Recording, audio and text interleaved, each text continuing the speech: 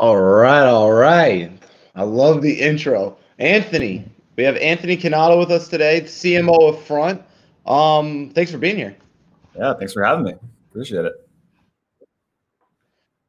Oh man, this is awesome. Well, Front's obviously a great company. For everyone listening, you want to give everybody a quick little update on what Front does so they have a little context as we're going through this process together?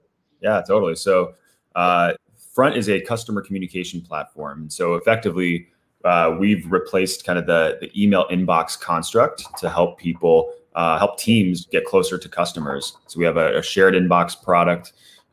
We've got the ability to create all these workflows and kind of powerful kind of integrations that sit underneath email to help folks really get some superpowers with how they work, and ultimately drive more impact. So that's kind of the rough idea. I love that. And so for everybody listening, what's one thing they probably don't know about you as a marketer? So what's maybe a little secret power that you think you don't have a ton of gray hair, similar to myself. So what do you think was the little secret power for everybody listening in that let you become a CMO, of a fast growing SaaS company at such a young age? Yeah, I think it's a big part of it is the relationships that you build, especially with your CEO. And so one thing that I always thought of is, I've tried to create a relationship with my CEO where they feel comfortable sharing feedback with me. And I think feedback is a big contributor to trust being built between a CMO and a CEO. So that's something that I've now carried with me from my last company at Gainsight, now to Front. And I think it's been super helpful for helping navigate kind of the career of any marketer really in SaaS or anyone that has aspirations of becoming a CMO. I love that. Now, one of the things I don't know as much about, right? I live in this agency world. So you're CMO of Gainsight. Mm-hmm. What does that process look like? So for all the aspiring CMOs that might be listening, and what was the process for you, right? You spent a lot of time at Gainsight, right? You built up a track record. You shown yourself as a proven commodity. That level of length, by the way, of tenure, right, is a big deal in SaaS, right? There's not a lot of guys or gals who go that long as a CMO in a SaaS company. So what was the process of leaving Gainsight and going to Front? Like, do you get recruited out? Do you start recruiting? Like, how is that like kind of process for those listening and like thinking about their careers? I'd love to learn more about that.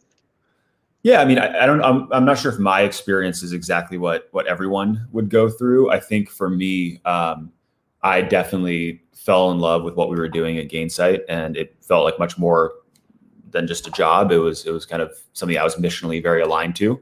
And so, what's weird about tech companies, or at least on the startup side, is we incentivize our employees in these 4-year increments.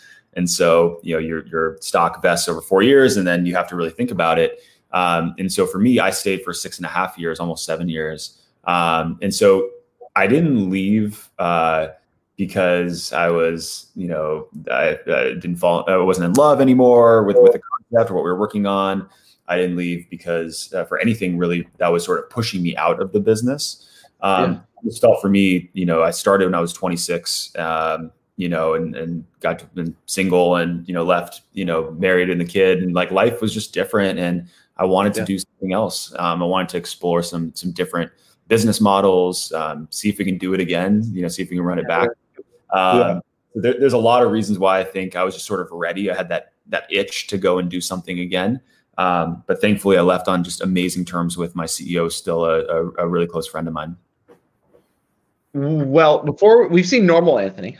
No, let's get sour Anthony. So before I ask my next question, I'm on the toxic waste. So let's start with the heaviest to start. Just going all in. Oh yeah, I worked my way last time, but I think it's more fun to start with the good stuff, and we'll finish with the good stuff too. So what do I got here? I'm sitting like a blueberry looking thing. Ready? Okay. You let me know when you're ready. As well. Oh my God. All right. You ready? What's the rule on like spit bottle or like we're wine tasting or something? Spit bottle or like we're wine tasting or something? Is that in the card? No. We gotta tough it out. All right. On three. All right. 1, 2, 3. Okay. So one of the biggest things, God damn it, sour every time. One of the biggest things in SaaS marketing right now is categories, right? Mm-hmm. Thinking of, am I new to a category? Do I want to create a category? You actually wrote the book on this. Mm-hmm. So what are some of the things, and let's put this in the context of SEO and PPC. Okay. So what are some of the things people need to think about when starting a new category when it comes to their search marketing? Mm-hmm.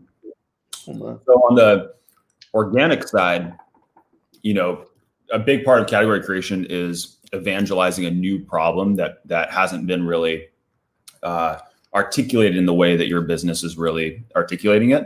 So it's not just the solution, which a lot of companies are disruptors really would focus on, but it's also evangelizing the problem. And the way we do that really is by writing a lot of content, because that's the principal way that people are consuming information on the internet. So if somebody has a problem, they go and search for it. And so you want to show up when that happens.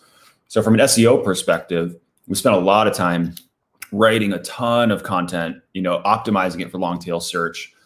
We built the online destination for the category. So if anybody wants best practices on, in our case, customer success, that was somewhere that people could turn and get their answers. But it was also built around discoverability. So ultimately, a lot of people would search for, hey, how do I host a quarterly business review? And they would find some asset that we wrote, and that would pull them into our funnel and into our world. And honestly, we really grew the company running that motion. On the paid side, it's a lot harder, actually, because if people aren't searching for the problem because they don't know they have that problem yet, it's really hard to bid on those keywords. So I think from the paid perspective, you have to be a little bit more perhaps creative, or look at LinkedIn, where the job titles that you're kind of focusing in on. But like pure play AdWords, I think it's just a little bit more difficult to really figure out how to compete. So you bring up a really good point there. Have you seen? I had kind of a couple things I want to unpack. Let's start with the first one on the organic side. I mean, you just evangelized essentially what HubSpot did, right? Mm-hmm. HubSpot said there's this new category called inbound. They mm-hmm. created a massive inbound engine, and they built a SaaS firm, went public, and that became the playbook. Mm-hmm. What of that initial playbook is broken if you try to do today? Like, what hypothesis is flawed? Because what you said made sense. Yet I'll tell you right now, a lot of the SaaS companies out there that are creating content are not actually getting people in the door, working them through a funnel, and monetizing it at all. Like, there's still this gap. So what's broken that we haven't really figured out or is missing? Yeah, I mean, I'm not sure if I'll answer that, and then maybe I can have a hypothesis on HubSpot, because I'm sure they figured this bit out. But what's still missing is a lot of people invest in what we'll call brand. They'll do the content, they'll do fun stuff like this, but then connecting that to revenue is like the next kind of leg of it. And a lot of folks, maybe the way they're kind of instrumenting their brand campaigns, they forget that that's sort of the outcome that you're trying to drive. And ultimately, if you're not connecting it to somewhere on the funnel, it's worthless, because you're not going to end up, you're not going to be doing much more of those types of campaigns. You're not going to be writing that content anymore. You're not getting the funding or the headcount to go and get after it. So I think that's you want to make sure that for all of your category marketing effort, you have like powerful demand gen kind of capability that sits alongside that, so you can ensure that you're monetizing your brand work. What isn't working today is events. And I think events are a big part of categories. And so, or building something new, because, often at the heart of a new category, it isn't just, product, but it's actually people that want to get together with others and learn and compare notes and kind of, be on this journey together. So obviously today we can't do that with COVID and where we're at. So we're gonna have to figure it out. But, HubSpot, I don't know. I mean, I think they've done such an incredible job over the years, and they've built this kind of mammoth of a brand that they're sort of like, continuing to build and iterate on it. But they've sort of like, they're a known entity. And so if they had to build today, I mean, I think the biggest difference is just the proliferation of SaaS apps that they would be competing with. And so, it was a different day whenever, I think it was early 2000s probably when they started. A much different landscape. Today there's like a billion folks in CRM or in customer support or all these different categories in which they operate. And so be a much more competitive path to success, I'd imagine. I love that. No, it's a really good point. And it's different now. And I just see a lot of what they did and why it worked not working today. And so I love that perspective. Yeah. Now, I got a question for you, right? So you've planted your flag in the ground around your brand story, which is going to be impact, right? Mm-hmm. You wrote a really great blog post on it. You're saying essentially the front app is focused on impact, the impact we have in these different core product service areas, and then tying that back to value props that have impact. Mm-hmm. I love that conceptually. Mm-hmm. One of my questions to you is, as a marketer, the way you've already communicated, right? I can tell you're correlating everything back to cost per SQL or LTV CAC or whatever you're doing to actually like monetize and see how it progresses. How do you spread the news of impact when spreading news is so efficient? In other words, like, how do you approach in your mind brand advertising that has some confidence, something to say, right? Something new to say, like impact. So how do you think, like, what's your plan to get why your ideal customer persona needs to start thinking about impact out there, since no one's Googling impact for customer success, right? So how do you get that message out? Totally. So I think there's different sort of altitudes for our different brand campaigns. So there's, the higher order, what do we believe as a company? And then maybe one layer below that, which is how does what we believe tie into the products that we sell and the value that we can create for customers? So for us, we believe that in general, companies are all on a mission. And in fact, all of us as employees, we're on missions too. And in order for us to make our mission possible, we have to get away from the sort of religion we've created about being busy and around, go, works on our mind all the time. And we're in such a place, we're so obsessed with kind of productivity that it's become very hard for us to focus and make impact. So COVID has been the great reset, this year for all of us to be like, actually, we're home and we have to watch our children and homeschool our kids while we're also running businesses. So we're all forced to think about impact.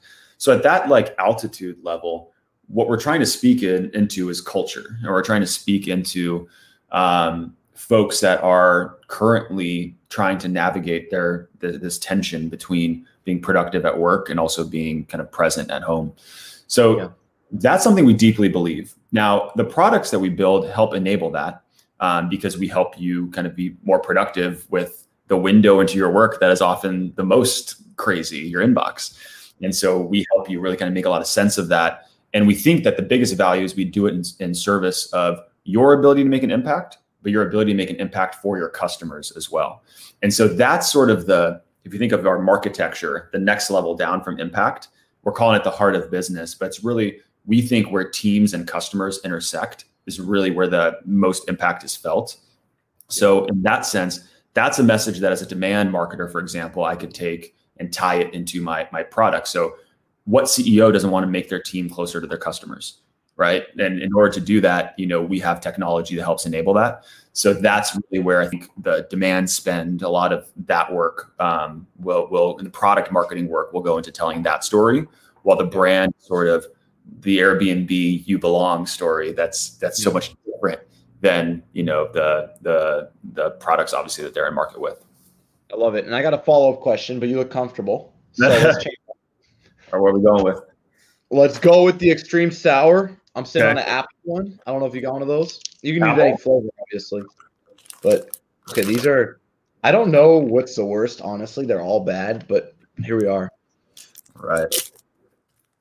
I love the graph. So good. All right, you let me know when you're ready, boss. I'm ready for it. All right. So, wow. Yeah, it comes right at you, man. As adults, we don't eat sour things either. So this is like a whole other world. Wow. Because you talk about the story, okay? Mm-hmm. What I want to talk about is the medium. So let's get tactical for a second. All right, you have this story of getting closer to your customers. Mm-hmm. How do you choose to spread it? Is it video? Are we using target CPM on LinkedIn? So we have firmographics. Are we building lookalike audiences and trying to leverage Twitter even though they don't have the firmographics? Are we getting into Facebook and importing data into it? Like, how are we spreading this message? Is it video? Is it content? Is it white papers? Like, what do you think is the most effective way to get your story of impact in front of your ideal customers? Yeah. First thing we were starting with was our customers. So we're fortunate that, and I stepped in 10 months ago into a company that already had about 5,000 at the time, now over 6,000 paid customers, and obviously exponentially more end users. And so we did a live kind of virtual event where our CEO gave a sort of keynote that talked about, hey, here's a re-articulation of who we are, what we believe, and then how the products that we're building help serve you are helping kind of make that vision come to life. So we started there to get some type of like snowball, right? And we then decided to promote that out on social as well. And we kind of positioned it as this like live keynote basically that we were doing. We had a bunch of other videos as well that we filmed and we used through social. So I think social was a big part of it. Email marketing to our install base was a lot of it. We did some paid, and we're looking at, because it's brand oriented more than product marketing in at least that initial campaign. We looked at Instagram, Twitter, Facebook, and LinkedIn, and did a lot of work there. But, I think that was sort of a moment in time. Then we have sort of the rolling thunder of releases. So we announced our blog, our new editorial site called Front Page. We announced something called Classroom, which is a way for folks to actually use the product to achieve those outcomes, or educate people on how to use the product to achieve those outcomes. And so we had a rolling thunder of announcements, and the paid media work continues to amplify some of those latter things that I mentioned and drive folks to trial and that sort of thing. But for the moment in time, we try to get them to show up to the live event. And I think we had a few thousand people kind of register for it through that effort. I love that. No, I love that. And this is kind of an interesting thing. A lot of what I hear you saying about in your marketing is you need to get your product into your story, like the real product into the story, and how you're doing that. Now, one of the ways SaaS marketers have done that in the past is really webinar heavy. Mm-hmm. They have on-demand webinars. There's a weekly webinar. They kind of have this. Do you believe in webinars still? Do you see it as dated? Do you think webinars have a place? What's kind of your take on it? Obviously, I'm for all this crazy stuff, right? I'm doing sour SaaS interviews and completely I hate the idea of webinars because it's one directional. I'll be honest. Totally. Because it's you know what I mean? Nobody can interact with each other. They can't ask questions. You can't see the person. It's just this stale, white paper of video content kind of thing. But what's your take on it? Does it still work? Am I missing something? What do people think about? It's an interesting question because I too prefer a bit more of the consumer-oriented ways of interacting with a brand, and we're on YouTube now and a few other kind of platforms, and that feels like a much more human way to interact. But I'll tell you, webinars still work. They still work. There's people that's how they consume information, and it gives us a chance to build the deck and tell the story. And so I think it's probably important to not sort of bet the farm on webinars, but find their place in your kind of marketing war chest. It's probably, if you ask me, I think webinars do really well for mid-funnel type work. So if you're saying, hey, we've already got a bunch of folks kind of either in the pipeline, or we're going to promote this to our email database, and we're going to talk about how Front helps solve this problem for this customer, and the customers can come share their story. That can be pretty helpful. But I think for folks to understand our story of impact, or figure out that, hey, having an email inbox that's in single player mode is archaic. We need to get into this collaborative email world, to recruit the masses. I don't think a webinar is your chosen path. I think doing kind of more of this kind of stuff is getting folks interested to say, hey, there's something kind of new and interesting that maybe I should learn more about. Love that. Now let's get have some fun here then. So you just talked about middle, okay? Yeah. So I'm gonna give you kind of three things. You got top, middle, bottom. All are digital, and you only get to do one for each. So you get one. So the CFO comes to you and says, Anthony, this whole diverse approach you're taking to marketing, no. I want one tactic that we're going to bet the farm on for top of funnel, middle, and bottom, and we're going to see the impact over the next 12 months. What if you can only do three things, right? They don't let you do anything else. That's all you got. Yeah. Top, middle, bottom. What do you do? Okay. And in this fictitious, is COVID happening in this world, or is this? Yeah. This is the very much the real world of today. Yeah. Oh man. We'll do one COVID and non-COVID. Okay. So let's out. Okay. All right. The top of funnel, I would do organic content. So I would hire a writer and develop a blog presence and do a lot of writing. I think if we can find people where they are online and help them solve a problem through some type of best practice or some type of education, I think that's both cheap in that, you're not paying a lot to distribute that if you only have one thing to choose. It's authentic. And on the top, though, let's stick with this for a second. Does that writer, do you need to give them a designer? Does creative matter? Can they just spit out written words? Or do we need, let's go deeper. You know what I'm saying? Do we need creative in there? How do we do it? I mean, if you can, right? We spend a lot of time making it look like a web property that you want to engage with. And so we have, amazing brand designers that helped us build that. But I think it depends where you are. If you're a, well-funded, Series C company like we are, you can do that. If you're earlier stage, go get a theme forest account, get on WordPress, build something, go on Webflow, design something from the ground up, and you should be good to go. I think at the end of the day, that content has to be good, right? You have to be able to, solve a problem or help folks find an answer. So that's a piece that needs to be focused on, at least from the writer's perspective. Middle of funnel, I'm going to go a little traditional on this one. I think you can't replace the human touch. So I think you need a BDR, SDR program, or, corporate AEs or whoever is going to, talk to people and help, qualify their pain and help kind of solve that problem. So I think, I think there's different ways to think about it. So there's probably one cohort of the world that says sales is dying. It's all going to be there's going to be like an Amazon.com for enterprise software, and we're all just going to go in and buy what we want. And I think there's some truth there to product-led kind of motions and all that. But I might call me, I don't know. I tend to believe that humans will always have a role to play in business. And I think this is one area that's super, super critical.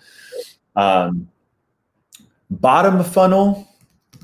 I think there's something that has to happen in a COVID and non-COVID world. And that's customers need to get the validation that this is a brand they want to work with, that their peers are the types of companies that that are also in this respect and value. That's right. So in the digital world, it's either a reference program, testimonial videos, case studies. If I had to pick one, at scale, it's probably building an amazing case study, video portal or something that people can access. If we weren't in COVID, I would say events. Yeah, I think getting together in person, there's nothing like it. And I think that's what we as humanity are struggling with right now, right? Even outside of work. And so there's power when people get together in person. And I think brands that really figure out a great event strategy, it becomes a superpower. I love that. I got two follow-ups for you. So case studies. There's no customer in the world who's like, oh my God, Anthony, thank you so much for asking. I would love to take time out of my day and get you that exact case study to help you hit your goals, because that's what I care about. Right. Yeah. So with that context, how do you incentivize that? Are you using $100 gift cards to Uber Eats? How much are we paying for a testimonial in your mind? What have you learned from experience of trying to scale that? I wouldn't pay for a testimonial. So I don't think that's, I want the customer that wants to share their story. And I think the way to maybe rationalize that is part of it is is it a customer's tab that's just a selfish thing? Or is it a platform that you're building that allows your audience and your community to share their story with the world? So if I go back and bring it back to impact, if I said, I want you, Smart Water, to tell your story about how you're making an impact through everything that you're doing, both for your teammates, but for your customers, and I want you to share that with the world. And we're going to build the platform. We're going to build the stage for you to go and share that story, and we're going to get eyeballs on it. That's like a free branding opportunity for them. And if they happen to mention Front along the way, that's great. But I think that's kind of the way it should be positioned, as opposed to a transactional type of a thing. No, I love that, because you're taking them, you're saying you're allowing them to appeal to a higher power impact that makes them look good, right? And then you're saying, instead of us saying how great we are at Front, I'm going to go let the CMO or the chief customer officer at Smart Water say how great we are. And it's not even how great we are, it's how great their impact is on the world because of us. I love it. It's brilliant. It's awesome, man. You said something about field marketing that I thought was interesting. I'd love to get your take on this. Most people see field marketing, they think, oh my God, we got to get a booth at Dreamforce, right? Or we got to go to SaaStr. Like, how do you see field marketing? What's working the best? There is going to be a point in time in some, galaxy far, far away where we're going to meet again. Yeah. How should people think about events when that time comes? Yeah, I think there's different kind of buckets to put it in. Like the trade show thing is important. Part of it is like, are your competitors there? And it's not just, are you scanning leads at the booth? I think that's important to maybe for database building more than anything else. But what conversations are you having at the show? And can you drive them off the show floor to a dinner or to some event where you can actually have a kind of deeper conversation? So sponsoring the booth is one thing, but having a trade show strategy, I think, is a completely other way to think about it. Field marketing, then true field marketing. This is maybe the steak dinners and that sort of thing. You can't replace those. I think the point of that is that we're leaving our Orange County or Bay Area kind of echo chamber, and we're going to you. We're going to Chicago. We're going to Boston. We're going to Atlanta. We're going to Nashville, and we're going to meet you where you are. So part of it is, hey, they came all the way here. Like, that's great. I want to put a face to the name. And the conversations had over dinner, just because we're social creatures. We love to meet and build trust that way. So I think field marketing has a spot. But then the other big one is like, doing your own conference, doing your own kind of corporate events as well. And those tend to be, a lot about the parent brand and that sort of thing. And then, you start peppering in more meat into like the product stuff. But if it's more about the movement and you're trying to like activate a community of people who believe what you believe, I mean, those things are expensive and a big drain on the business. But if you can pull it off, they're a big deal. A big deal for growing the company, a big deal for pipeline building and revenue. I love it. All right, last hour candy. Okay. And last question here, okay? I'm going with the smash ups. You got the smash ups? I got a smash. Oh man. I saw you spit that one out though, by the way, Anthony. There was something in there. I ate most of it, but there was a little like plasticky something. Oh man. You let me know when you're ready. All right, hold on. Having trouble with the wrapper. All right, mango melon. Mango melon. I'm sitting on something lemonade, I think. All right. Are we ready? Oh, mango melon. I'm on the same one. All right. Nice. Here we go. God. They hit. Okay. Oh my God. Okay. Now, the last thing no one ever talks about, and I want to make sure we touch on, because a lot of the stuff you can get in blog posts, you can get other places. What nobody talks about is like managing marketers. So you spent a lot of time in your career as a CMO, managing. What was the size of your team at Gainsight? 65. 65 people at Gainsight, and then how many now at Front? 25. Okay. Pretty good sized teams. How do you think of a cadence? So when you look at that team, how do you build your cadence of marketing management? I'm really curious about this. Cadence of like, what's the operational rhythm of the team and that sort of thing? Like, do you meet weekly? Do you do breakout sessions? Do you have a all hands marketing meeting weekly and then weekly breakouts? Do you do monthly? Yeah. How do you think about quarterly planning? Kind of like, what does like the cadence of your team look like? I think this is something that nobody talks about and is hugely valuable. Totally. So I make Mondays my team day. So we have our leadership team meeting in the morning, which basically all the department leaders, come to, and I'll do one-on-ones with the team kind of throughout that day. And then we have different team meetings throughout the course of the week. So I think demand gen does their meetings on Tuesdays, product marketing is their meeting on Wednesdays, brand is their meeting on Thursdays. Those are led by my leaders, but every now and then I'll come in and kind of help be a part of those meetings. We do monthly all hands for the company, or for the team, where we're sharing, introducing new hires. We're talking about what we're learning and sharing kind of some stories. So that's a great kind of grounding effort for our team culture. What am I forgetting? Planning, because quarterly we do like OKRs that all trickle kind of up to company-wide goals. And in general, I think, we use tools like Slack and others to, collaborate and make sure that we're connected kind of, in between all those things. I love it. I use a tool called Ally for OKRs. Do you use a tool at all for managing OKRs? What do you guys use? Honestly, we use Google Spreadsheet. So I'll check out. We're gonna once we hop off this, I'm gonna show you real quick Ally, because you're gonna look like a god to the executive team. I'll check it out. It's gonna be anything in closing, Anthony? Where can people find you? Anything you'd like audience to interact with? We're gonna be sharing this a lot afterwards and everything else. Awesome.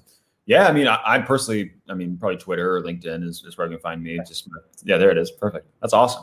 We're at frontapp.com, and if you're if you're sick of email being just not working for you, but getting in your way of making an impact, come check us out. We'd love to work with you. I love it. Well, thanks so much for being here today, Anthony, and thank you. That's it. Thanks so much.